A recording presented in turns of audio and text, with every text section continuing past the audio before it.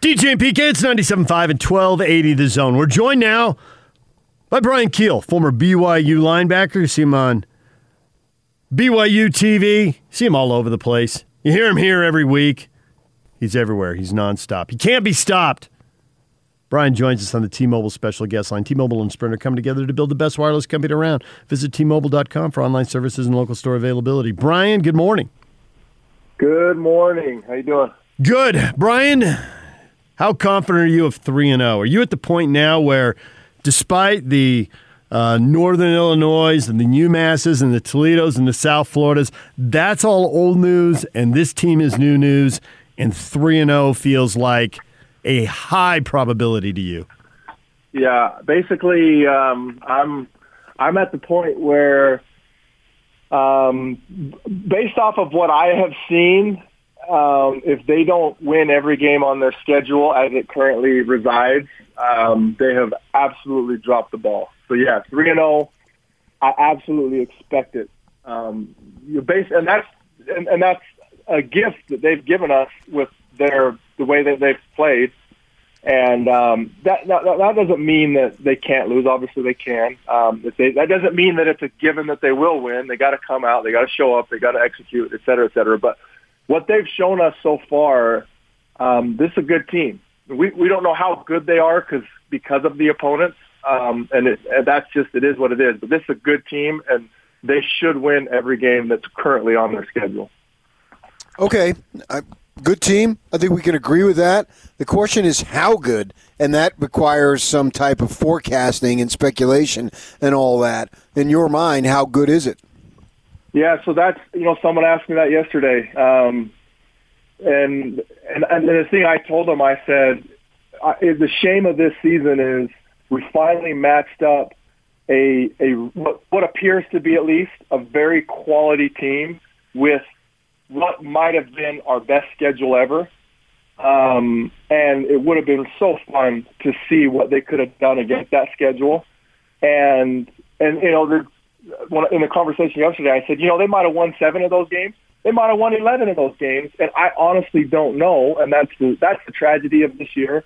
The awesome part about this year is they do have games. They are playing. They're playing at an extremely high level. And they have an opportunity to do something that's unique. They can run the table. And, yeah, it's a weird year. It's got an asterisk next to it. But that being said, they can run the table, which helps our recruiting. They can maybe, depending on how things play out in the college football landscape, they should be able to get into a New Year's Six bowl game and then play somebody legitimate.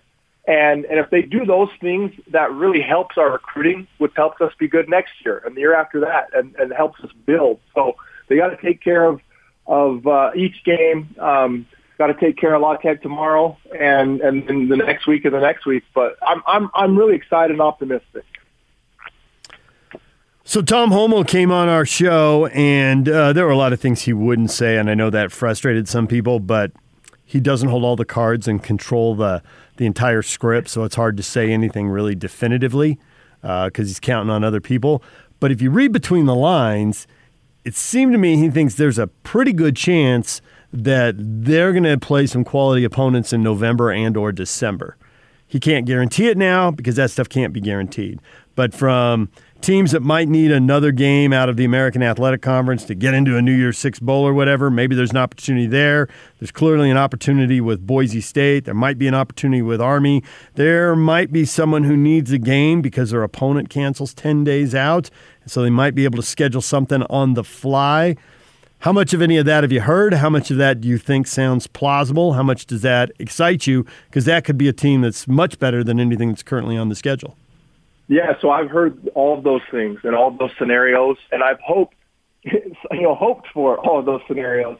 You hate to see another team lose the game, the opportunity for a game because they have some cases or whatever. But you know what? That's life. Their loss is our opportunity, and I would absolutely love for BYU to slide in on the fly, as you said, and be a fill-in game with a P5 opponent. And I think Tom's got one of the toughest jobs in the country, in sports at least right now, and he's done a phenomenal job. And, I mean, he would know obviously better than anybody what the outlook of those things are. But I think just what I know and just knowing Tom, the mindset is like, hey, we'll play anybody.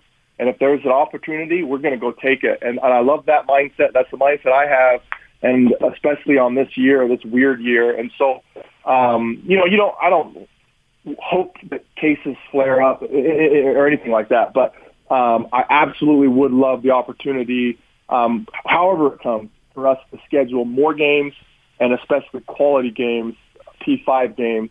And that will be a true yardstick for how good this team is.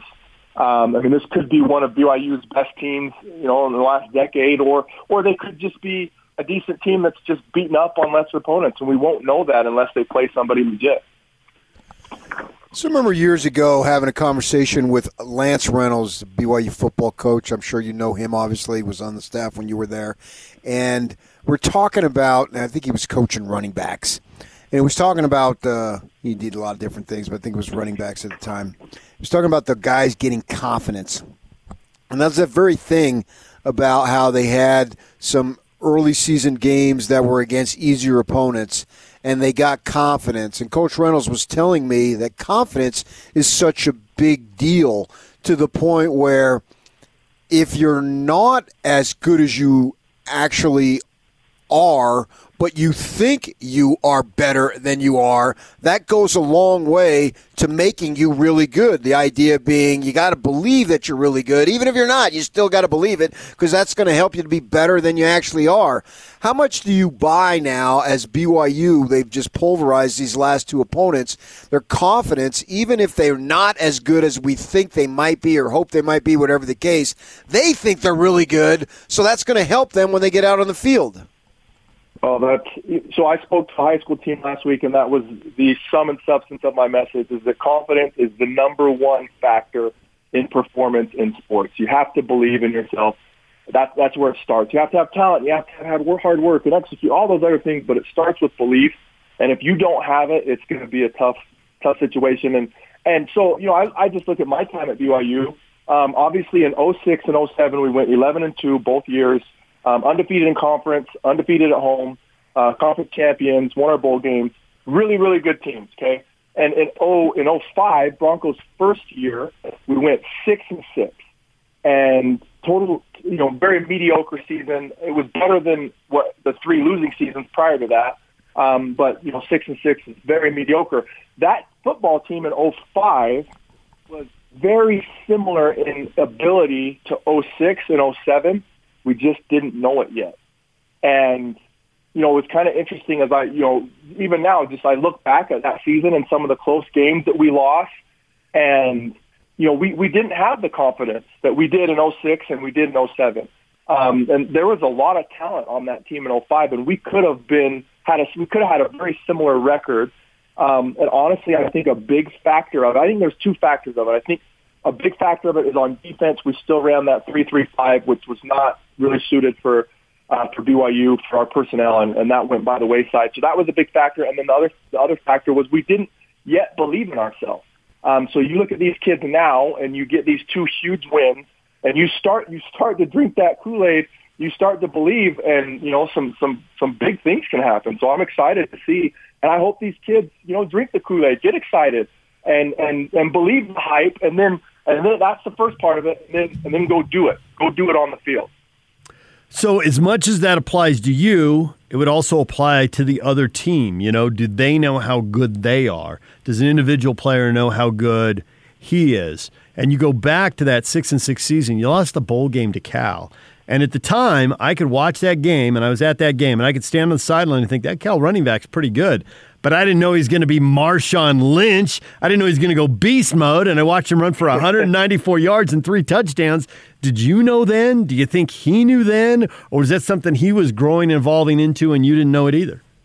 Yeah, so they had Lynch, and then they had Deshaun Jackson, and we couldn't stop either of them.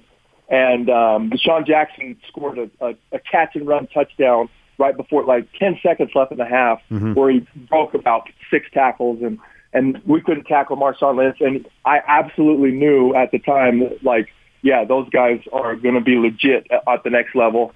I don't think anybody could have predicted that Lynch would be, as good as he ended up being at the next level. But I absolutely knew he was going to be a monster because we couldn't tackle the guy.